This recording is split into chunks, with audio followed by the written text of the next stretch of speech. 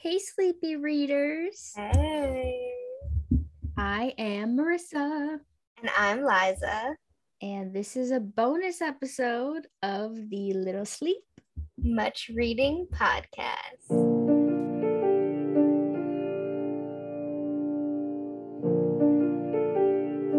And finally,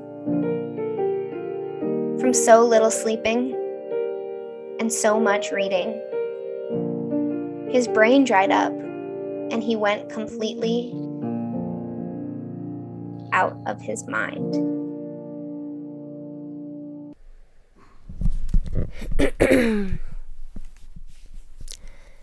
Hey, sleepy readers. Very, very future risk coming at you.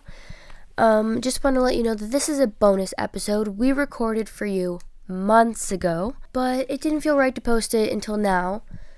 We felt that Women's History Month was the perfect time for this to be released, so enjoy. It was fun for me to see how far we've come since we recorded this episode, and I really hope that you guys feel similarly, and I hope you enjoy. So, for our bonus episode this week, we decided you guys were really wonderful, so you deserved another mini episode about Mr. Stephen King, specifically women in King's books, or you could say feminism versus misogyny in King's books, whatever you want to call it. Mm-hmm. And we've got lots to cover. Yeah. So let's get going. First of all, Liza, do you have a favorite Stephen King book? I don't. Or even like a favorite Stephen King movie, we could say. Like a Stephen King thing. Yeah, Stephen King story. Oh, okay. I actually like things loosely based on Stephen King better than the actual Stephen King. So I really like the TV show Castle Rock. Both seasons before it got canceled are a whole different mix of Stephen King. Actually, I'm going to go back and say that Stand By Me / The Body is my favorite Stephen King thing. Ooh. But I'll go back to my first point and say I love Castle Rock, which is like a mix of a bunch of different Stephen King things, and it takes place in Castle Rock and Salem's Lot and Jerusalem's Lot. And there's like Shawshank in it. And the main character of the second season is Annie from Misery, but it's not Annie from Misery at the same time. And then I'm really loving Midnight Mass, which is also based on Stephen King, but it's not a direct adaptation. So I kind of like when people twist it more, if we're not talking about Stand By Me / The Body. What about you? That's fun. That's fun. I would say my favorite Stephen King book is The Shining, but I like the movie, but I only like it as a separate thing. I don't like it if you consider it the book. Yeah. But my favorite Stephen King screen adaptation is The Stand. Probably just it's amazing.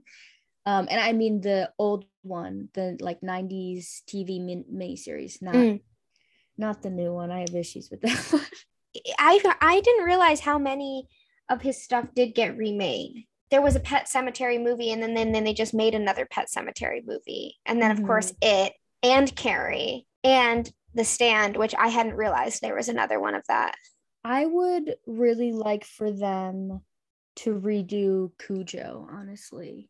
That, to me, is one of Stephen King's most bizarre stories. You know, thinking about Stephen King books while I was thinking about this topic in general, I realized he has a lot of weird paranormal things in his books. Yeah. And Cujo's one of his things that doesn't have anything paranormal and it all could really happen. And for some reason, that makes it so weird.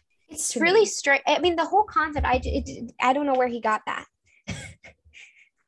We don't know why he did that one. I actually know why. You do? Apparently, he had a motorcycle that was on its last legs, and his buddy was like, oh, I know this guy, and he'll fix it for you. So Stephen King rode his motorcycle all the way out, far, far away, and barely made it to this guy.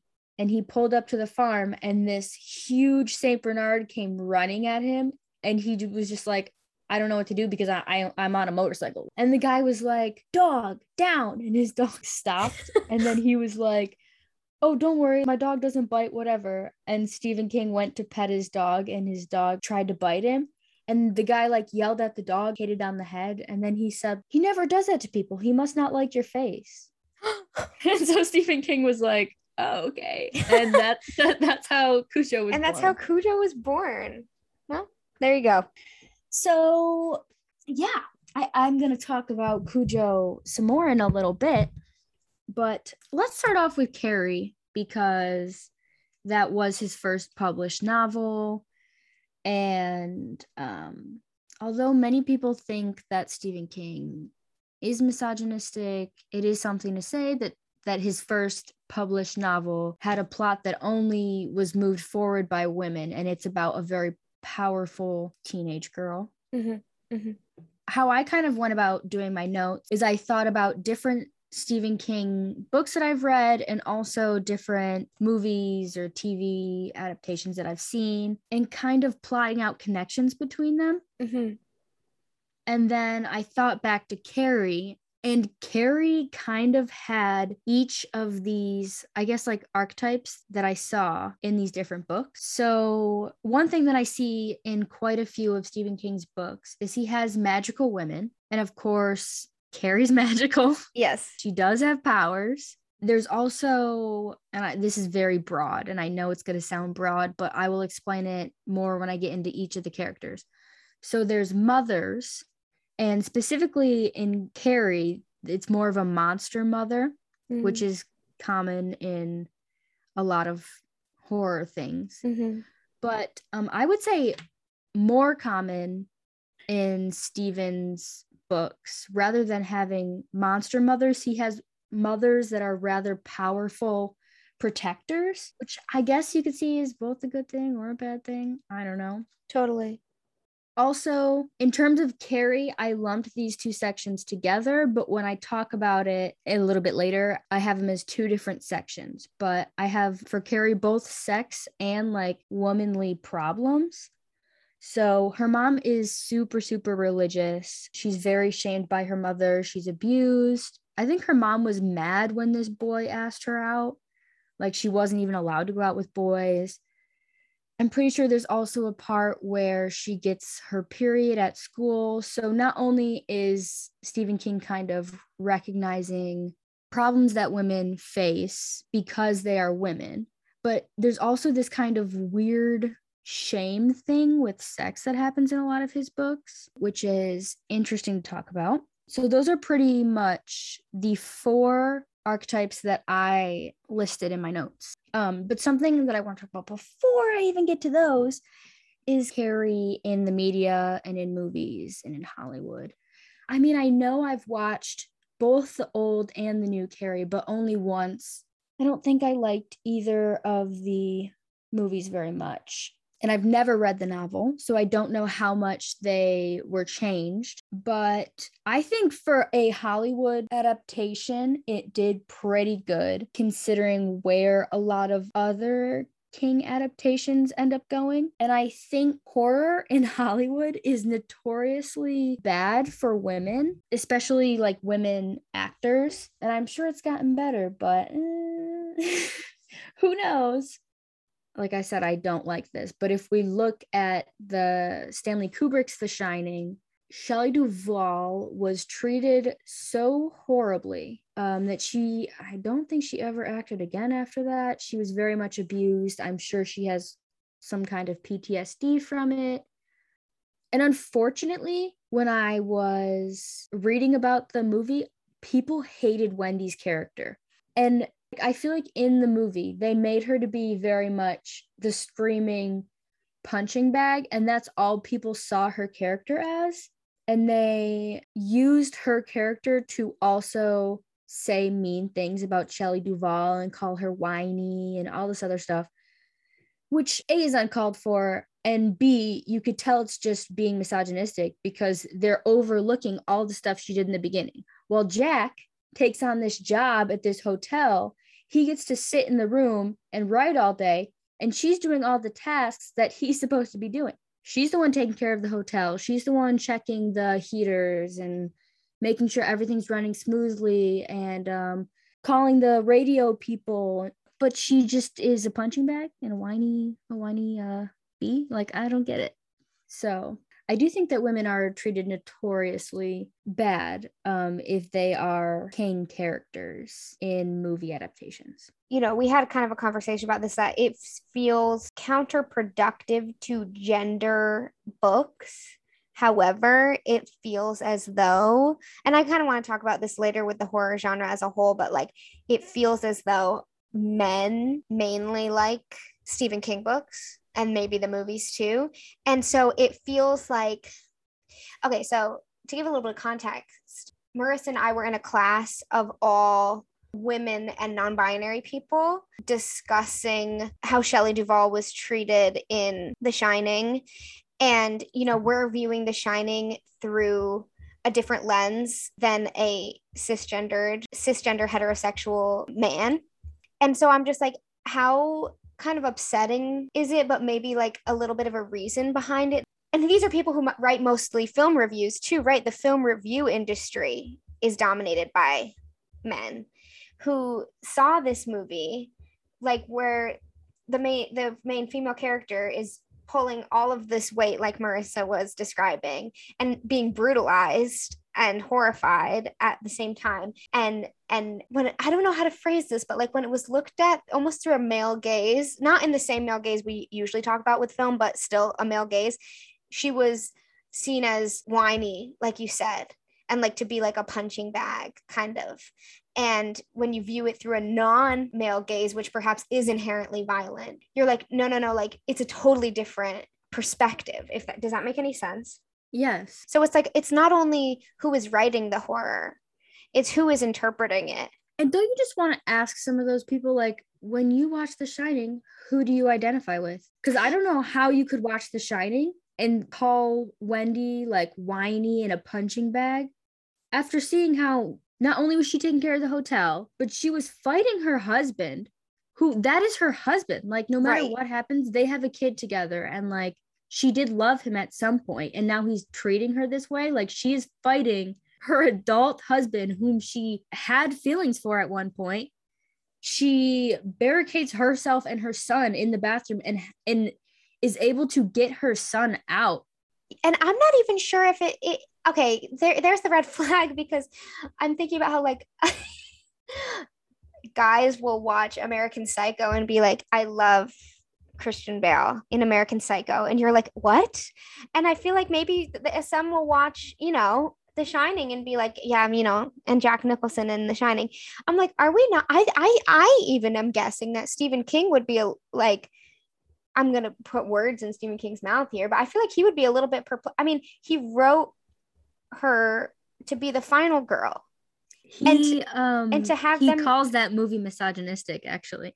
Good, yeah, they're good. We're always supposed to be rooting for the final girl, I think. And to have a movie where people are saying, oh no, yeah, the final girl is really annoying, and I actually relate to this ginormous asshole, scary human being, is like, oh.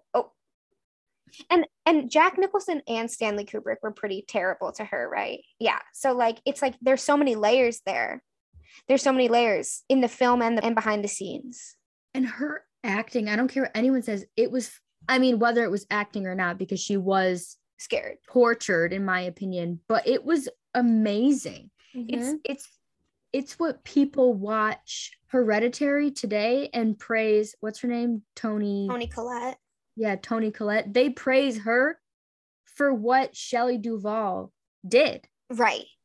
Toni Collette's amazing, and I'm not taking anything away from her. Yeah. I'm just saying she's getting praised for these amazing facial expressions and a cinematic emotion, I guess I would say. Yeah. And what Shelley Duvall was doing, and people just hated it. And it's just like, ugh. So I guess with the conversation of Wendy, I can kind of move in talking about one of the archetypes that I said, which was mothers. So in terms of book Wendy, not only is she a caregiver, but she's able to keep both herself and Danny and even Dick alive at the end. And she's not even aware of the full story, while both Danny and Dick have the shining, so they kind of understand more of what's going on in the hotel. This poor woman is just like, I don't know, my husband's crazy. Mm-hmm. She like literally just thinks her husband snapped, and she's still able to pull herself together enough to save people, and that's insane. We could also talk about Dolores Claiborne, who killed her abusive husband to save, I guess, both herself and her daughter. Mm-hmm.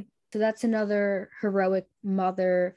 We also have Donna from Cujo, who we talked a little bit about in the beginning. Again, she was dealing with protecting her son alone in harsh, horrible conditions. Mm-hmm. We have Rachel, the mother from Pet Sematary, who I'm sure not a lot of people think of, because after her son dies, her husband kind of sends her away to her parents so that he can carry out the whole plan of bringing his son back to life. But she makes this incredible travel back, like just with the feeling that something is wrong with her family. And then you also have Franny from The Stand, who is pregnant during this horrible apocalypse and kind of like good and evil feud. So those are just a couple of really powerful mothers. I know me and Liza can also get in the conversation as monster mothers, which again, Carrie's mother would be a great example. Sethi in Beloved would be another great example.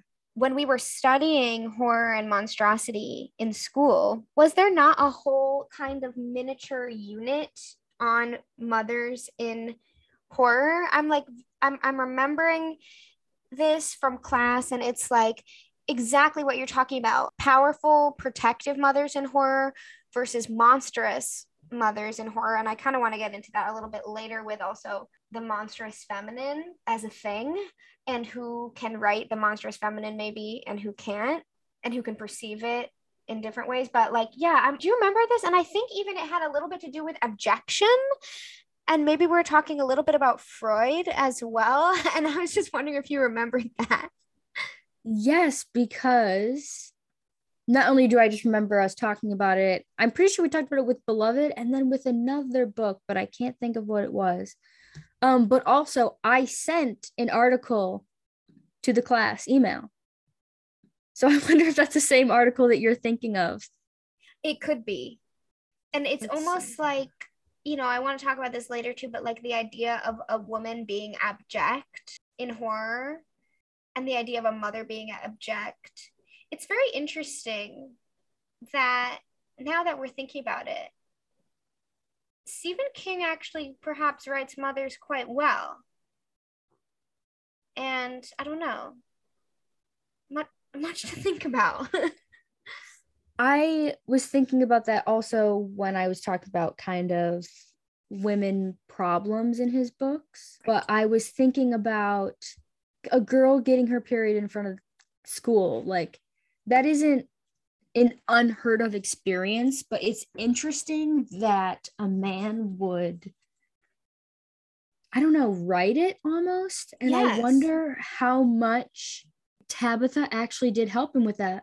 You know what I mean? Like, I wonder if Tabitha's like, oh, this is a problem that I had, or this is something that like women experience. And King's like, oh, cool. Yes. You know what I mean? And right. It's such a, yeah. And it's such a like, it shouldn't be. And I hope maybe it's not anymore. But it's such like a embarrassing thing when it happens to you. It's for anybody who, like, for any people with periods, like, it's like absolutely mortifying. And even though it shouldn't be, but he, if I'm remembering correctly, in Carrie, he captures that feeling so well. I remember that scene, and you just get like this really like it's not secondhand embarrassment. It's actually like almost like you are mortified and like so upset for Carrie. And so I cannot believe that he was able to capture that, and in 1970 whatever. Yes, Carrie came out in 1974. So like here's this, cis het boomer dude in 1974 who was like, yeah, I'll capture this really universal feeling and I'll make it really upsetting for you to read and I'll do it well. Like, that's quite interesting. And I mean, I can't speak of everything that he's created, but for a lot of the characters who I thought of for my like womenly issues category, a lot of their issues were like abuse that they experienced from males in their life. Mm-hmm, mm-hmm. And I don't know, I just think that that's also such an interesting thing to have reoccurring. Yes. I mean, again, Carrie has her period, but she also has the abuse of her very religious mother, so that it's a little bit different. But Dolores Claiborne, again, she has the abuse of her husband, but she's also kind of trapped in this patriarchal lose-lose legal system. Book Wendy from The Shining, she's ready to leave her husband before they even get to the hotel, and she's kind of just giving her marriage like another chance, which is something really interesting to have from a male's perspective. Yeah. Rose from Rose Matter, she's running from abuse. Jessie from Gerald's Game, she's dealing with her pedophilic father and an abusive husband. Who else? Fran from The Shining, she's again pregnant throughout this whole thing pretty much, and I'm pretty sure I don't know if she's right in college or if she is not yet graduated from high school, but it is a rather young pregnancy. She's not married. It's a little bit awkward for her. Her mother's not that great to her. Then we also have Bev from It, who's dealing with her very abusive father. And she also kind of has the Smurfette effect, which means that she's the one girl in a group of boys. Yes. Which causes the whole town to kind of think she's a whore and treat her as such. So those are really interesting female issues to have placed in a book, whether he does it good or not. Right. I still think they're pretty interesting to have. Going back to Fran really quick, I would also say, they sometimes tell writers, they tell us if you're dealing with a big issue, write small, and if you're dealing with a small issue, write big. Mm-hmm. I would say that Fran is the writing small for the big issue, meaning that, the whole world has this plague going on and this fight between good and evil. And while Fran isn't the only character who we get, because it does jump around, I would say Fran is one of the most relatable. But, and all these other characters besides Franny are kind of there for the big conflict, and they're very much a part of the good versus evil thing. And while Franny is more of a character who's just trying to save her baby pretty much and to make sure her pregnancy goes well. So she feels very much a piece of reality compared to all this paranormal stuff that's going on. And I think it's interesting that Stephen King would choose Fran to play this part. Mm-hmm. So that's something interesting. And of course, we can get into, can Stephen King even write this stuff? Right. That's what I'm been thinking about, because I'm like, right, it's a question of who can write what, right?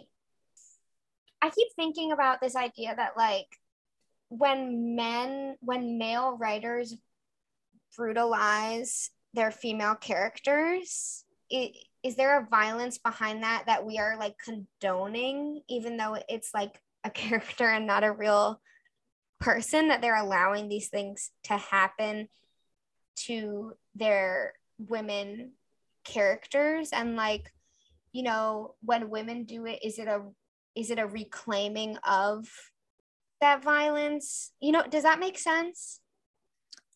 Yes, I think so. It also, the other thing that I keep thinking about is it matters what King is doing with these women, no matter if he brutalizes them or not. So, you know, when you're talking about The Stand and The Shining, and I feel like, you know, Dolores Claiborne and even like it, like you were saying, like we have these somewhat like they're final girls, right? We're rooting for them, and anybody who does otherwise is kind of inherently like not getting the point. Mm-hmm. And then we see Carrie, and it's like, okay, this is what I keep thinking about. I keep thinking about the monstrous feminine, and how at times it feels as though when men write about the monstrous feminine, they're going back to this idea that women, they are othering women sometimes. They're going back to this sort of Freudian idea that women are abject, that they are kind of disturbing. And it all goes back to all this really weird, you know, you can get into it however much you want, but of like, you know, whether it be, you know, fear of castration, or that to men, women simply disturb identity and system and order, or whatever you want to say. But okay, so this is all to say, sometimes it feels as though when men do that, when they make women monsters, it feels wrong. It feels like they should not have been doing that. But are we not rooting for Carrie and Dolores Claiborne?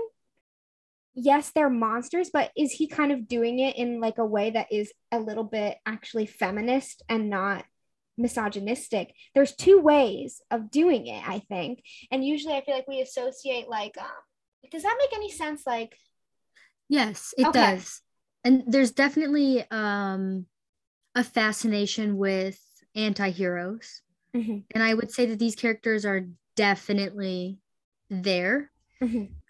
Talking about this monstrous woman, I think one instance, and this isn't King, but me and my dad were just talking about this last night, and it made me so mad. And every time I think about it, it makes me so mad. So everyone has to hear how mad this makes me. So one instance of this monstrous female that I think is done so poorly is Game of Thrones. Mm-hmm. Mm-hmm. Did you watch the full thing? I did not, because I can't really deal with Game of Thrones, but I know how it ends, which I'm guessing is like what you're referring to. Yeah. Yeah.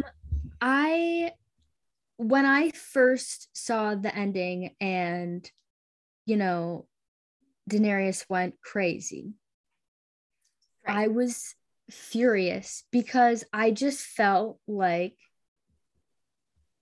of course the woman has to be crazy. Like of course she can't get the throne. Of course we can't, like, we have this one powerful woman who's good through most of the show and thinks that she's doing the right thing. And everyone was rooting for her. And even when she has a powerful husband, she never feels less powerful next to her husband. Mm-hmm. And I was so excited about her character.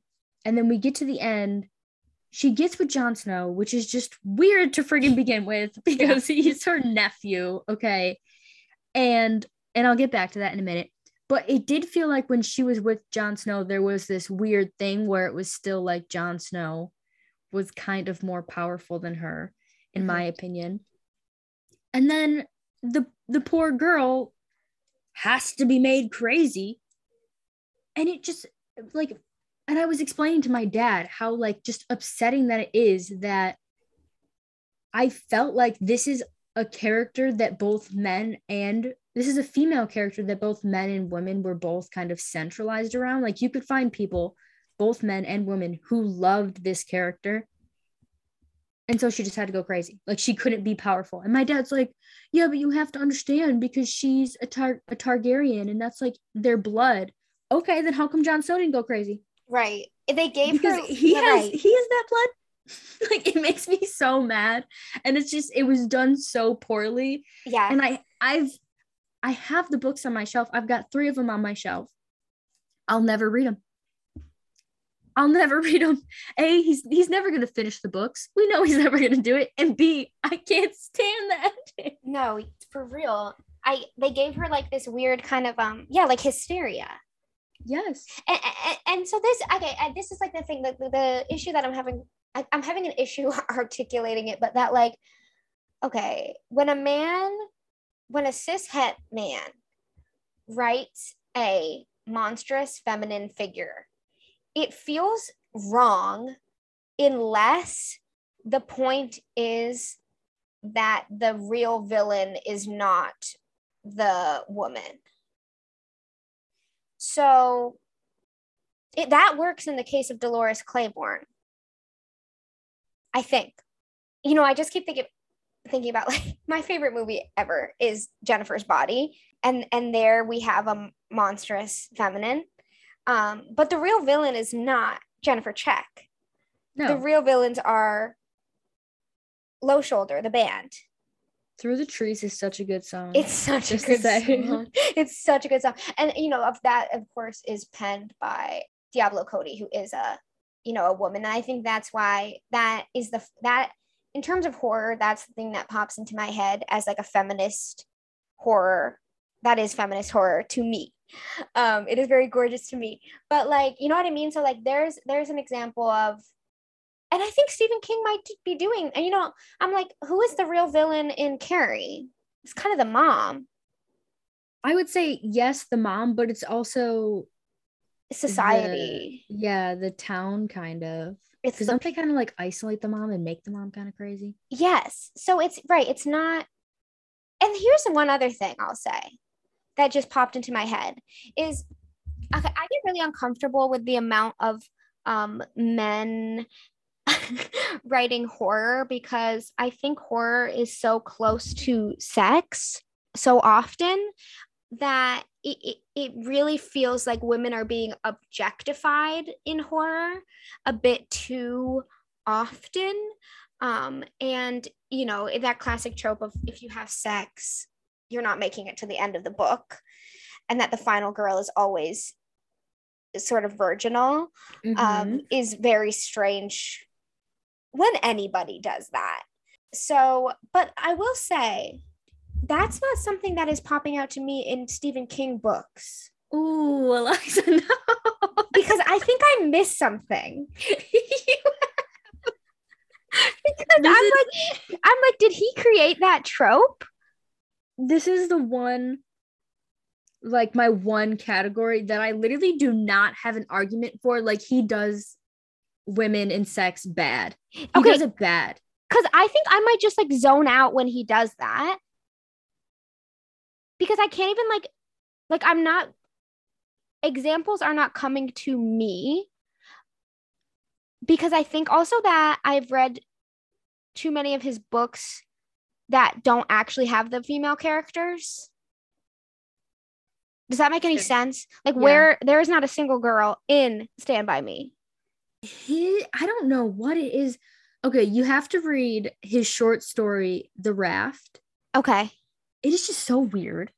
And this is one of the things where not only does he, I'll get into this in a minute about how he does this bad, but also he just writes sex scenes really weird. None are coming into my head, which is why I was like, where are they? The Stand is just full of them. See, I have no experience with The Stand.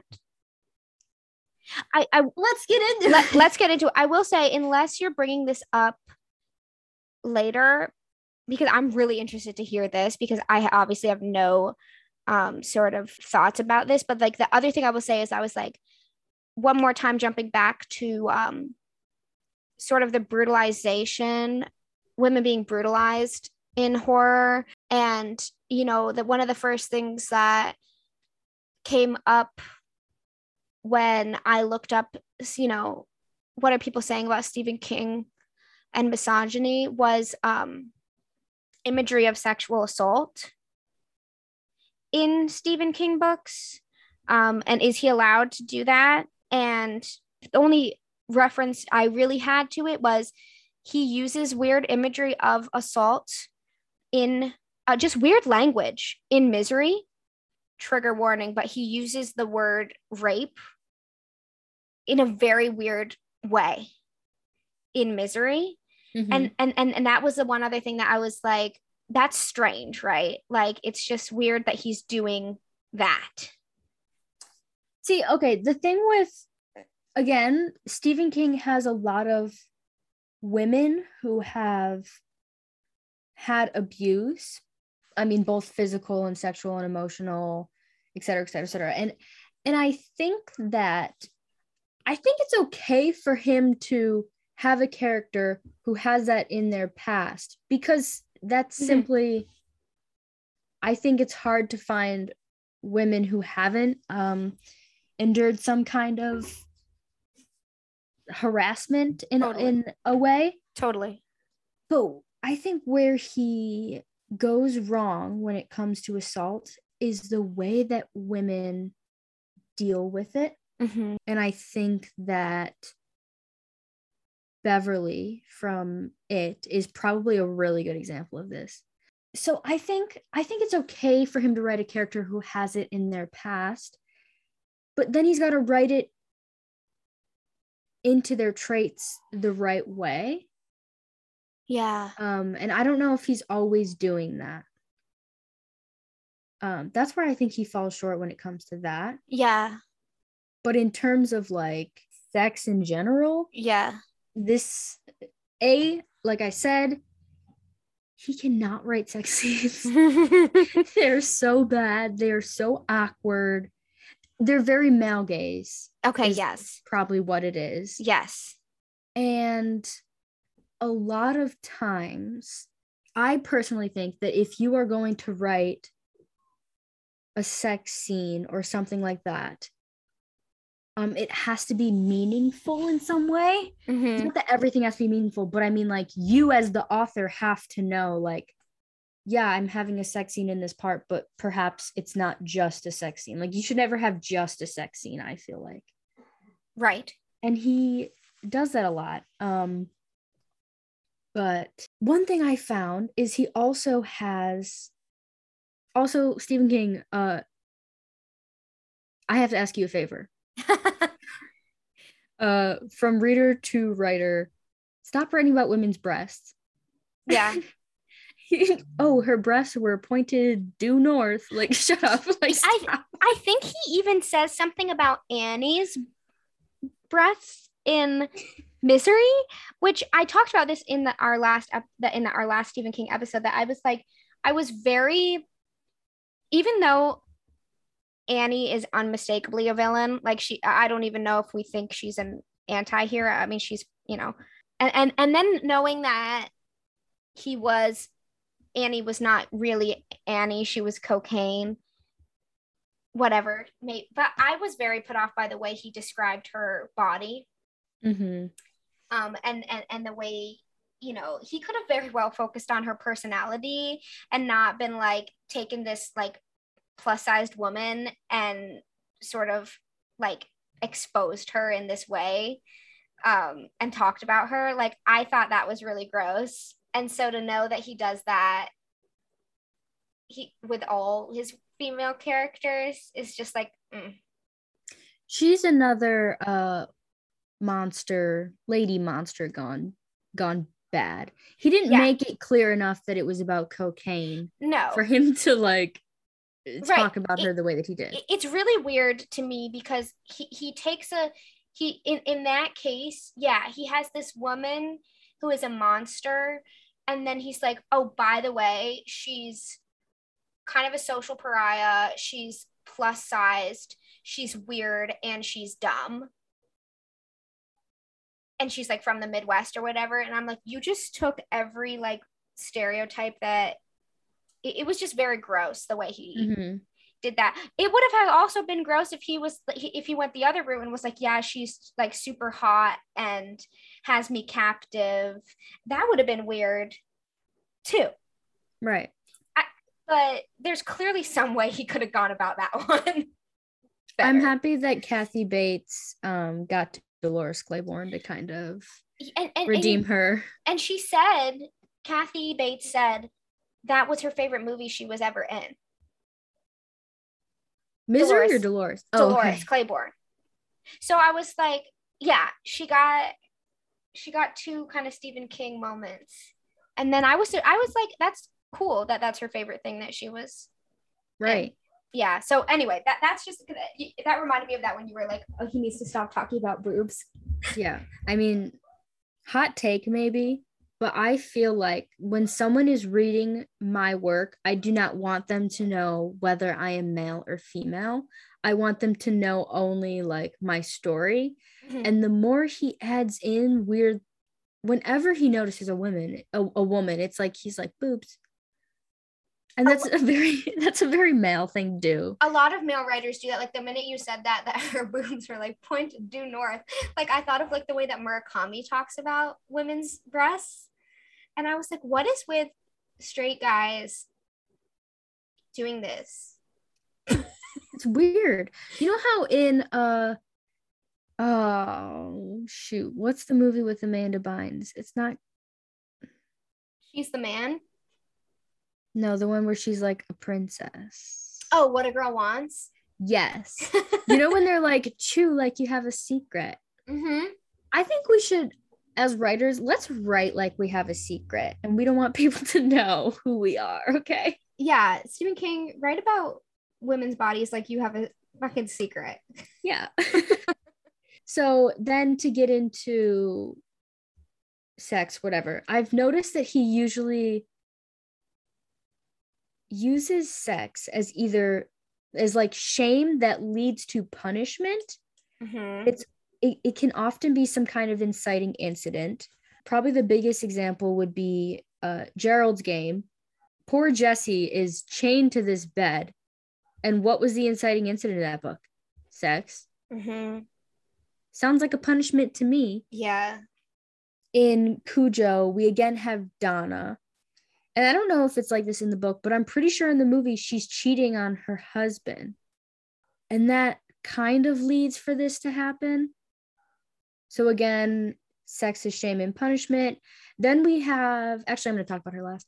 Then we have Fran, who, again, she gets pregnant really young with her high school or college sweetheart boyfriend and has to carry this whole damn baby during this plague.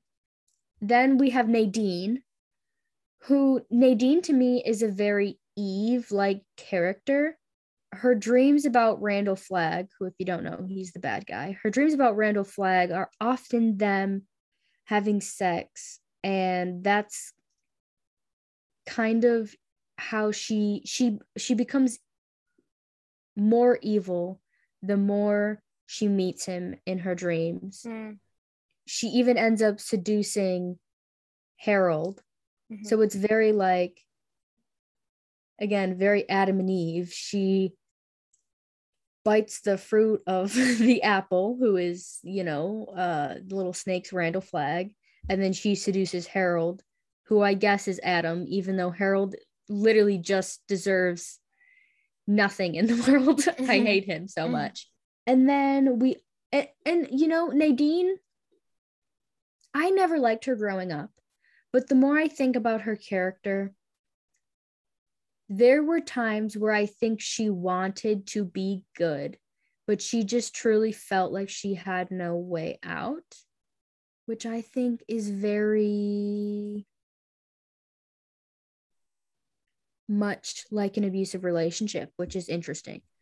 And okay, now we're going to talk about it. Mm-hmm. I know no one likes this scene, and I have mixed opinions on it, but poor Beverly. Again, she's abused by her father.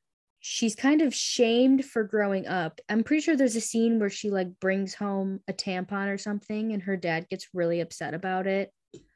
I think King is also trying to do something with the blood in the bathroom. She keeps seeing blood kind of coming up from their sink and the whole bathroom is like filled with blood, and I don't know. I think blood in the bathroom and I think a period. So I think that he's trying to kind of hint at something like that for her. And sex is kind of like her it in a way. And then we got to talk about the sewer scene, which everyone hates. And let's talk about why. Here's what happens if you don't know. So, they have to go into the sewers. Fun stuff happens down there. I'm pretty sure they defeat it. And this is when they're kids. They defeat it in the sewers. But on their way back, they kind of get lost and they can't remember how to get back up to the surface. And Beverly has this interesting decision. And she thinks that for them to remember how to get out, she has to have sex with each of the boys. And that's how they get out of there. He did kind of use her, and it is very gross, especially because A, she's the only girl in a group of boys. Very upsetting. B, she's been sexually abused before. And the fact that she's doing this with all of her friends and pretty sure she's taking their virginities is very interesting. And then C, again, they're all underage kids. Right. I'm sorry. When you were just like talking about it, I was like, are you shitting my dick? Like, do they do that in the new one? No, it's not in the movies. Oh, thank God. Jesus Not Christ. in any of the movies. Yeah, I was like, wait a damn minute. Oh, thank God. But it's in the books. And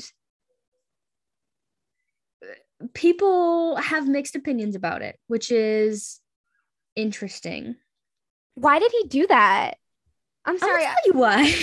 If you know, I also said on the last podcast episode of First King that I will not touch that book simply because of how long it is. But now I'm really not going anywhere near it. So at the point in this book, the kids know that it comes out every 27 years or whatever. So the kids knew that there would be an eventual point where they would have to get back together again. So I'm not positive, but I think Beverly did this to kind of solidify their bond, and to make sure they were connected. And I don't think Stephen King commented on this until 2013, when he kind of talked about what the scene represents, by saying that at the moment he wasn't thinking of the sexual aspect of it. Instead, he wrote it as the connecting link between childhood and adulthood, as the losers knew that they had to be together again, and described it as, quote, another version of the glass tunnel that connects the children's library and the adult library, end quote. But he's aware that, with time, there has been more sensitivity and attention to issues like underage sex and more.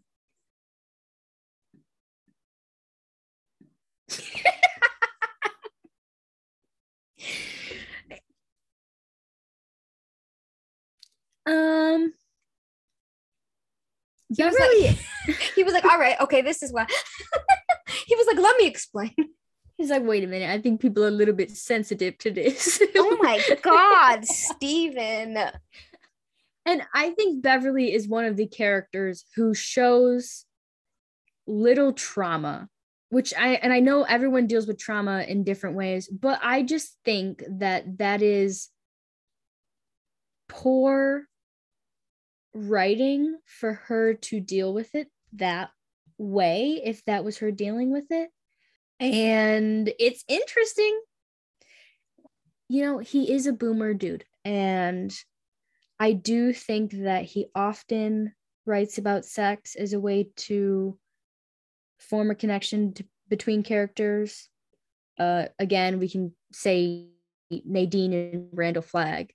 They have sex to solidify the bond so that she knows that he is his. And I'm saying it like that because he is the devil, and that's how he would say it. So I do believe that he was like that. I do believe that Stephen King genuinely did not think about it, and that he was literally like, oh, I just want these kids to be connected forever. And you know how you connect people forever? Sex. I don't have an excuse for him. He does it bad. He does it. I believe that he thinks that. I don't think he had like bad intentions. But you know, the road to hell paved on intentions. Oh, Mr. King. Oh, geez, Lord. So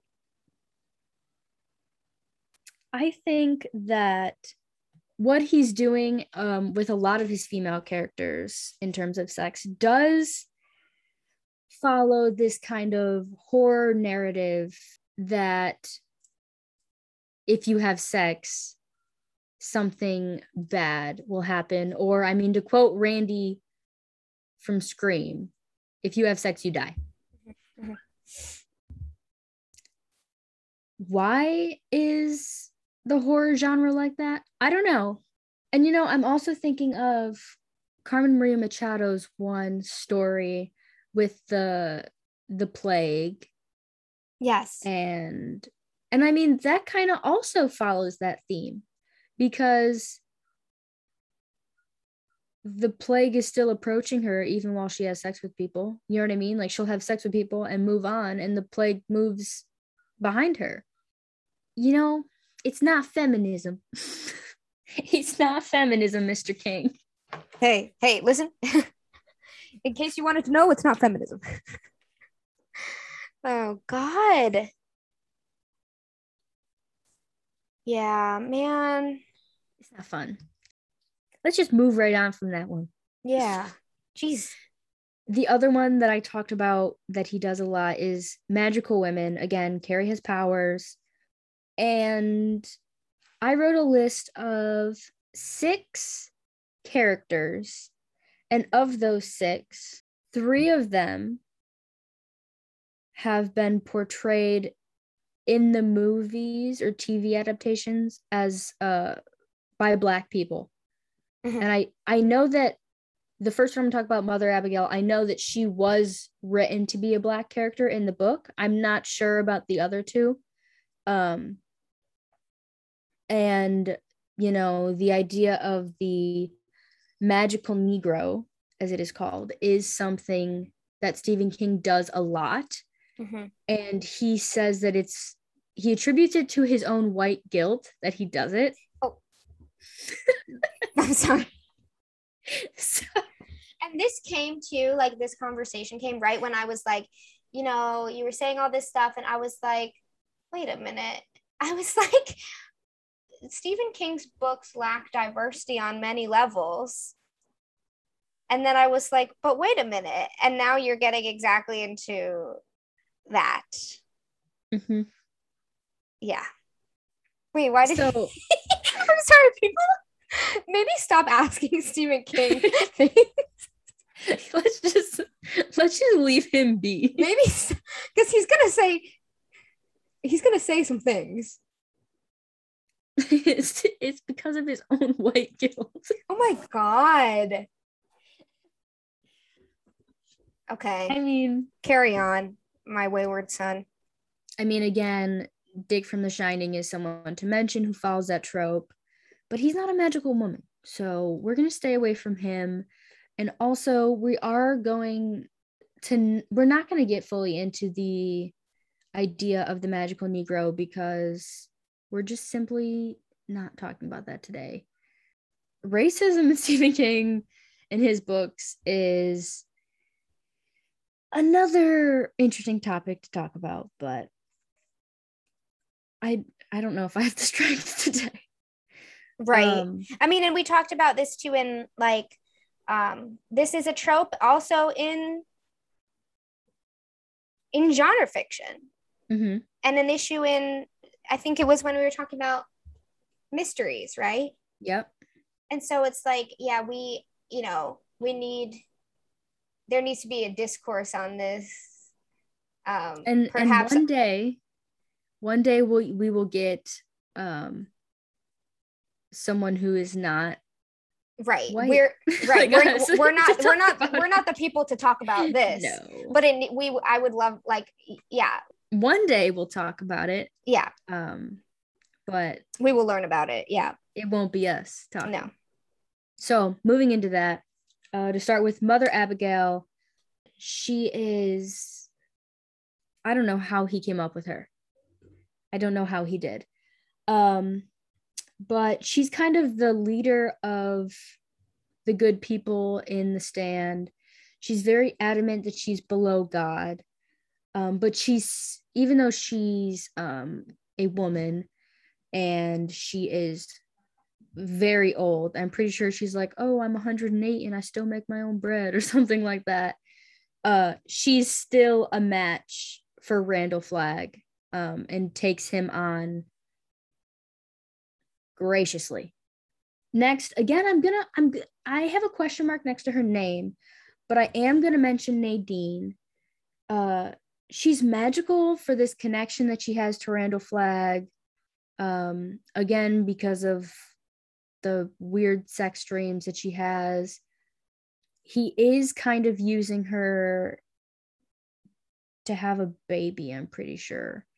From Dr. Sleep, which I don't think we've mentioned at all yet, we have Rose the Hat, who I have not read the Dr. Sleep book, but As the Shining is my favorite book. And I did see the Dr. Sleep movie and it was so good. I am so excited. Like, I want to read this book so bad.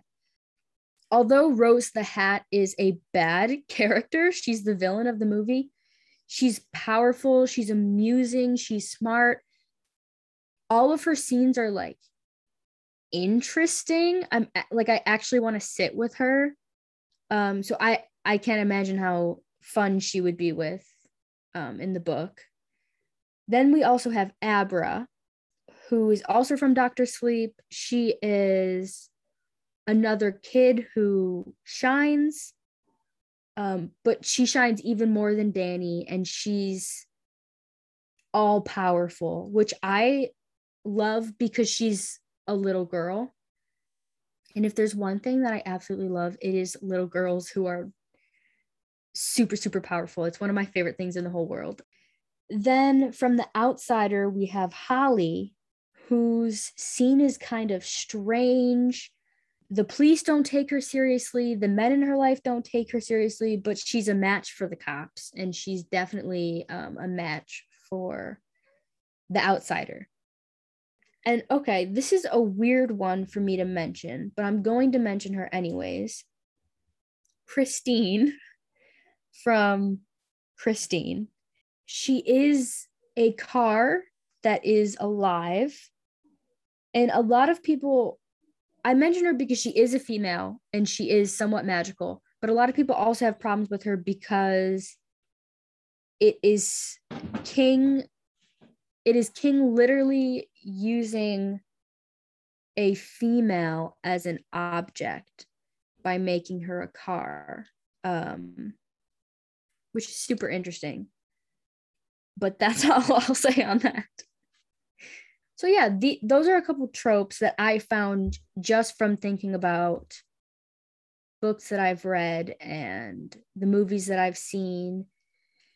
And then thinking back on Carrie. But none of that really, I don't know. I think that we can criticize King and we can praise him for the things that he does. Mm-hmm.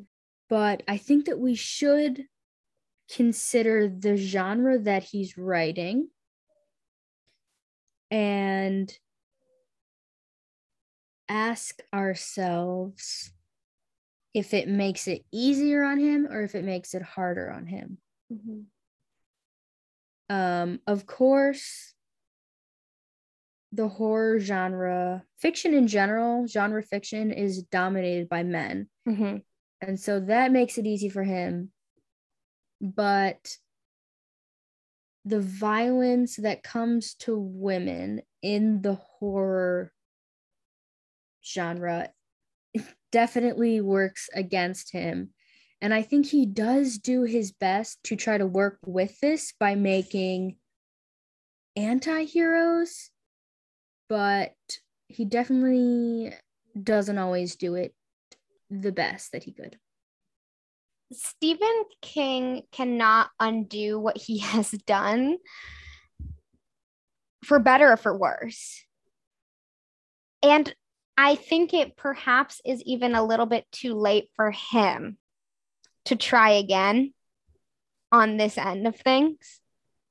I'm sorry, but I think that we might have to, we're like, hey, maybe next time. I'm like, I don't know if he'll. He just came out with a book. He's still going. Billy Summers. Right. I don't know what's in it. We don't know what's happening. There may very well be a next time.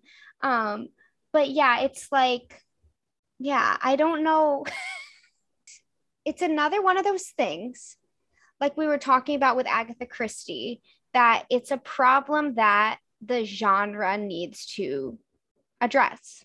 Because Agatha Christie can't undo what she did, for better or for worse, once again. Stephen King, I guess, has a few more chances perhaps to do something different, but I don't know his life. But yeah, it's like, it's not even that an example that, is it an example that he set? Possibly. But yeah, it's an issue that I feel like needs to be addressed, because still, when Marissa and I mean, at this point that we're reading horror books for all of October, and it was really hard to find horror books that, once I read the description, didn't make me feel uncomfortable when they were penned by male authors, except there are some people who are like coming and saying, yeah, I'm not going to do that. I'm not going to do what, and maybe it's not even necessarily his fault, but they're like, I'm not going to do what Stephen King said I should do, because I still need to read it, obviously, but I'm very excited because I'm reading Grady Hendrix, who is a male author, and he apparently writes phenomenal women characters and phenomenal female friendships. And I'm kind of excited to see. So it's like, it's one of those things like, I think it's still a really, really big problem. And I wonder how much work is actually being done to address it. You know what I mean? When I think of the horror genre, I think my mind just immediately goes to slasher for some reason. And obviously the violence against women in slasher films is insane. It's all the movies are. Yeah, we get a final girl a lot of times, but that doesn't excuse all the casualties on the way. But I think you also, again, have to go back to the source material. The one that always pops in my head is the Texas Chainsaw Massacre, because that movie is so brutal. I love it. I'm not gonna lie. I love that movie. It genuinely scares me. And I think everything looks so real. The way their bodies just get tossed around like rag dolls, I don't know. It's very scary to me. But you have to think what the source material of that is. It's based on Ed Gein, like an actual serial killer. So, I mean, these horror movies, these slasher movies, are taking notes from real life. Yeah. So maybe, like, yes, is violence against women in the horror industry a problem? Yeah, but is violence against women in life a problem? Mhm. Heck yes, and we need to deal with that. Right. And I'm thinking like one more thing, like it also comes down to like, okay, here you are addressing the problem, but then are you like, how are you doing it? Because I'm thinking like we said, like, yeah, like slasher movies are based on real life, but then only the girls who have sex get killed. And like I was like, who is doing like who and these hey, slasher movies are on the older side, most of the ones that we know about, and I feel like they are a little bit better. But like I'll jump to, two thoughts I was having is like, okay, so I really like Haunting of Hill House, Haunting of Bly Manor, and the new show Midnight Mass, which is based on Stephen King. And that the guy who makes that show also does Doctor Sleep. Mm-hmm. And I was like, there's nothing in those shows that is like really overt, not that being overtly sexual is a bad thing, but there's nothing in those shows that is like overtly sexual. And the people who are sexual in those shows don't get punished for it. And the relationships the women have are often good. Like I'm just thinking of in Bly Manor specifically. But then I was like, I have a real problem with what Ryan Murphy does with women. I have a real problem with it. And I made a whole PowerPoint presentation about this once for fun. But yeah, it's like I would love to see it. Yeah, I will show it to you, Marissa. It's called Ryan Murphy Must Go to Jail. Because I kind of have a problem with what he does to his female and gay characters. And I think it's very strange. I was just thinking about it. Like, I was like, it's like, it kind of depends on how you're doing it, like, and what you're pairing it with, I guess. Does that make any sense? Yes. Yeah. And I think that thinking of like recent horror movies, we've become more aware of these tropes. I mean, again, Scream is a perfect example. Is there violence against women?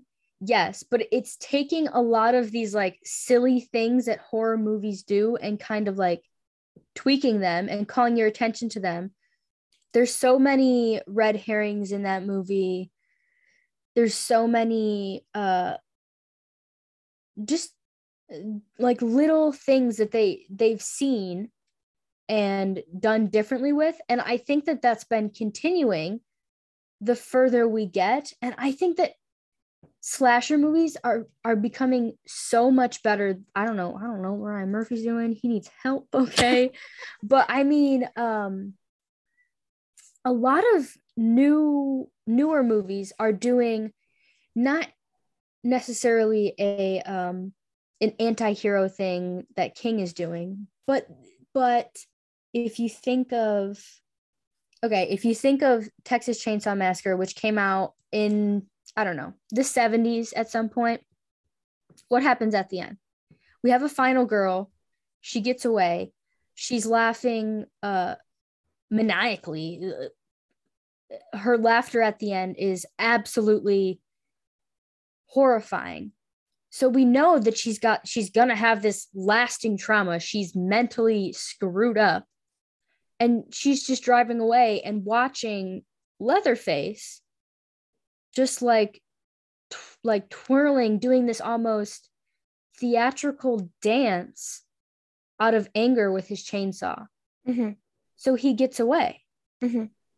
Then fast forward to, again, Scream. We have Sidney Prescott as our main character. She does have sex in the movie. Mm-hmm. Her boyfriend does end up being a killer. Mm-hmm. And what happens? She kills both Stu question mark. But she kills Billy. Yes. She kills Billy. He's dead. Right. Like, we get this kind of sigh of relief so that we're not, I mean, are we having repeated Scream movies? Yes. But I mean, we're not having this whole Halloween tango with poor Jamie Lee Curtis, who, like 30 years later is still fighting Michael Myers. Somebody save her. One of my new favorite slasher type movies is actually Ready or Not. Yes. Yes. Yes. Yes. This girl goes through the ringer. Oh my but God. She is amazing. Amazing. Shout out to also Adam Brody. I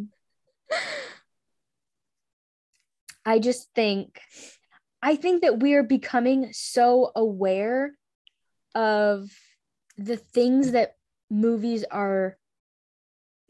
have been doing, movies and books, media, the things that they have been doing, and we're now using that to our advantage, and I'm loving it. I'm so happy that this is a thing that is getting better. And again, don't get me wrong, I love all the little classic slasher movies, but I definitely I'm okay with violence against women in media, only when the women get to do it back like 10 times harder. I like it then. Then it's enjoyable. And yeah. And that's another thing too, where it's like you do have to look at who did it, like who wrote it, when that happens too. Yeah. Yeah, there's a politics behind it, I think, behind who can tell what stories in horror. We need to find, I currently do not have any straight white cis males who aren't related to me in my life. Yeah, I don't know a single one. But we gotta find, someone of each variety and have all of them on the show and present on the show. Have all of them on the show. Hey. And present them with different movies that they've seen. And then just have them take a quiz. Like, who did you identify with? I don't even want to fucking know. I'm thinking I do want to know, but I don't at the same time. Why does the only you can bleep this, bleep out the name, but why does the only straight white man that comes to mind? Beep. Bleeping out this name. It's just a boy who went to school with at Pratt. If you know, you know. Come on. I know. I feel like he would. Yeah, but that's what I mean. His answer would be terrifying. We'd be like, okay, American Horror Story season 1, and he's like Tate all the way. Tate. He's like, I would go for Ansel Elgort in the Carrie movie. he's like, I'll go for Ansel Elgort IRL. No, but really, literally, he's like Pennywise. The dad. Oh, no. But that's what's scary. If you go any film bro in the Pratt fucking film building and go, hey, you like The Shining? They're like, yeah, I fucking love Jack Nicholson. And you have to go, wait, sir. Okay, look. He was good in The Shining. Yeah, Jack Nicholson. He did what he had to do. He understood the assignment. Right. He was pretty good in One Flew Over the Cuckoo's Nest. Sure. But A, those are the same characters. And B, what other movies he in that he wasn't that character? Right. No. Oh, actually, I can think of one. The one with Adam Sandler. Stop. What movie is that? Wait, I know exactly what you're talking about, but I don't wait, let me look it up. Adam. I know exactly what you're talking about. But yeah, that's the issue here. I mean, it's the same thing that's like Rosemary's Baby. And then people will go to the ends of the earth to defend Roman Polanski. Can you actually stop? If Mr. Roman wrote that movie and that was it, I would say, okay, guys, we gotta cut him some slack. He directed this movie. Yeah, he didn't do a great job. He wasn't a great guy, but like that's it. But you gotta look at his life and look at like, his track record. Oh, it is disturbing. I mean, it's like Woody Allen too. Like yeah, absolutely not. Film bros will love to see it. Which, like, okay, sometimes I want to be like, oh, like Roman Polanski, he's like had trauma, but then I'm like, no, no, none of it negates any of it. No. Also the movie with it's Anger Management starring Jack Nicholson and Adam Sandler, 2003. It's a slapstick comedy. He was good in that movie, although he's still crazy. He's still Jack Nicholson in that movie. Oh, also Jack Nicholson is the original Joker. Oh. Which men also love. Interesting. Men are like, I love to see it. And I'm like, oh. I'm like, stop. It kind of reminds me of when people are attracted to Joe Goldberg from You. And I'm like, can you stop? I'm like, pause. No. Even Ken Badgley was like, please do not do that. That makes him uncomfy. Yeah, he was like, do not do that, please. That is, yeah. No. Nope. No. There's this sound on TikTok right now that absolutely sends me every single time. What do you think, Wackus Pocus? Kill him. Yes. You Nazi Wackus Pocus. It cracks me up every time. It's all over. That's all over just my popped in my head. It's like, we got to make some kind of TikTok, and it's got to be like, when a guy says he relates to these characters and list them, and then be like, what do you think, Wackus Pocus? Kill him. That is us. When a man writes horror. Kill him. One of my favorite things to do is, if you haven't noticed in my writing, I love to put men through the ringer. Marissa loves to. Yeah, she does. I like to make a bad day for a man. Right. You do give a bad day to a man in a lot of your stories. I don't think there's a single man in my thesis. Oh no, there's a few, but they're not important. Kill him. We were like, okay. We were like, let's flip the switch. We were like, yeah. We were like, Stephen King and the boys have been doing this for years. We're gonna actually do the opposite. I'll take over now. Thanks. Yep. Us and Diablo Cody. Okay, one that I think about a lot is Evil Dead. Uh-huh. Because Ash, who's a man, he is the final girl.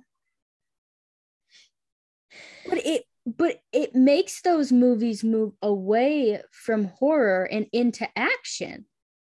You notice that? Have you seen those movies? Just one.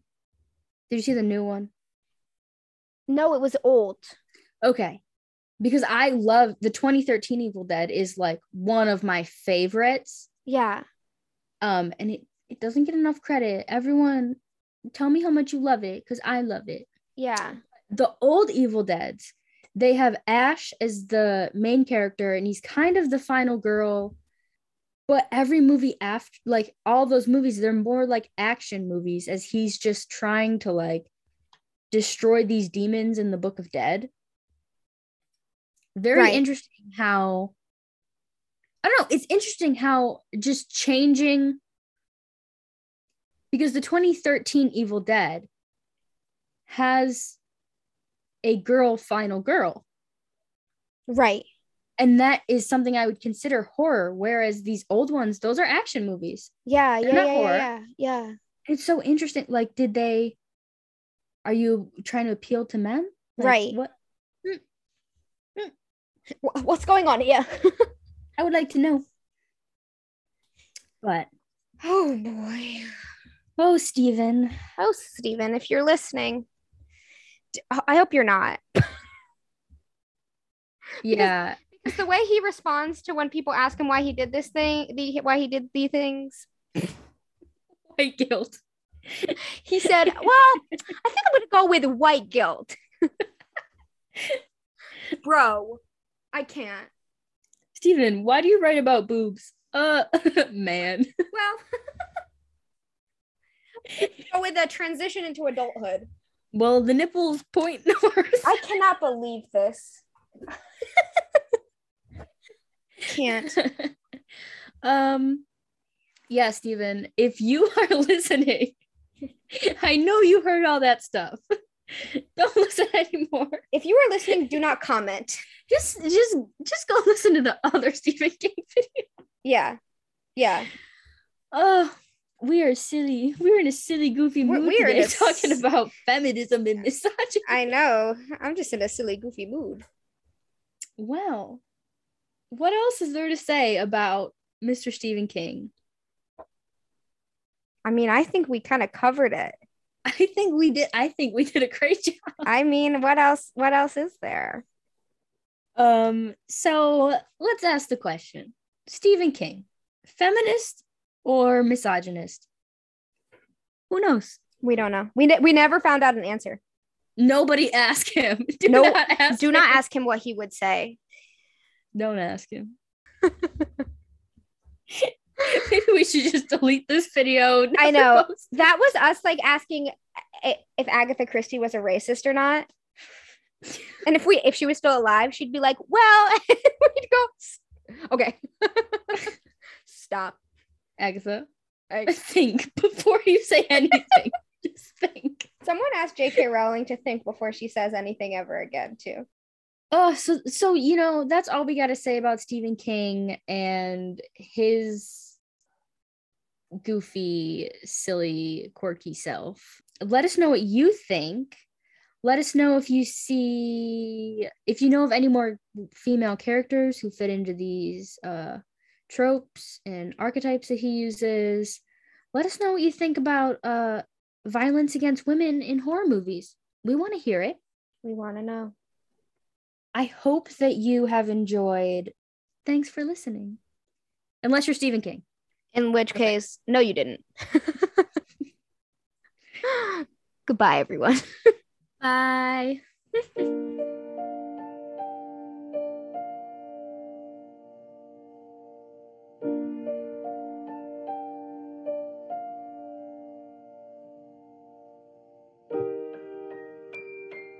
Gaslight gatekeep girl boss Dumbledore.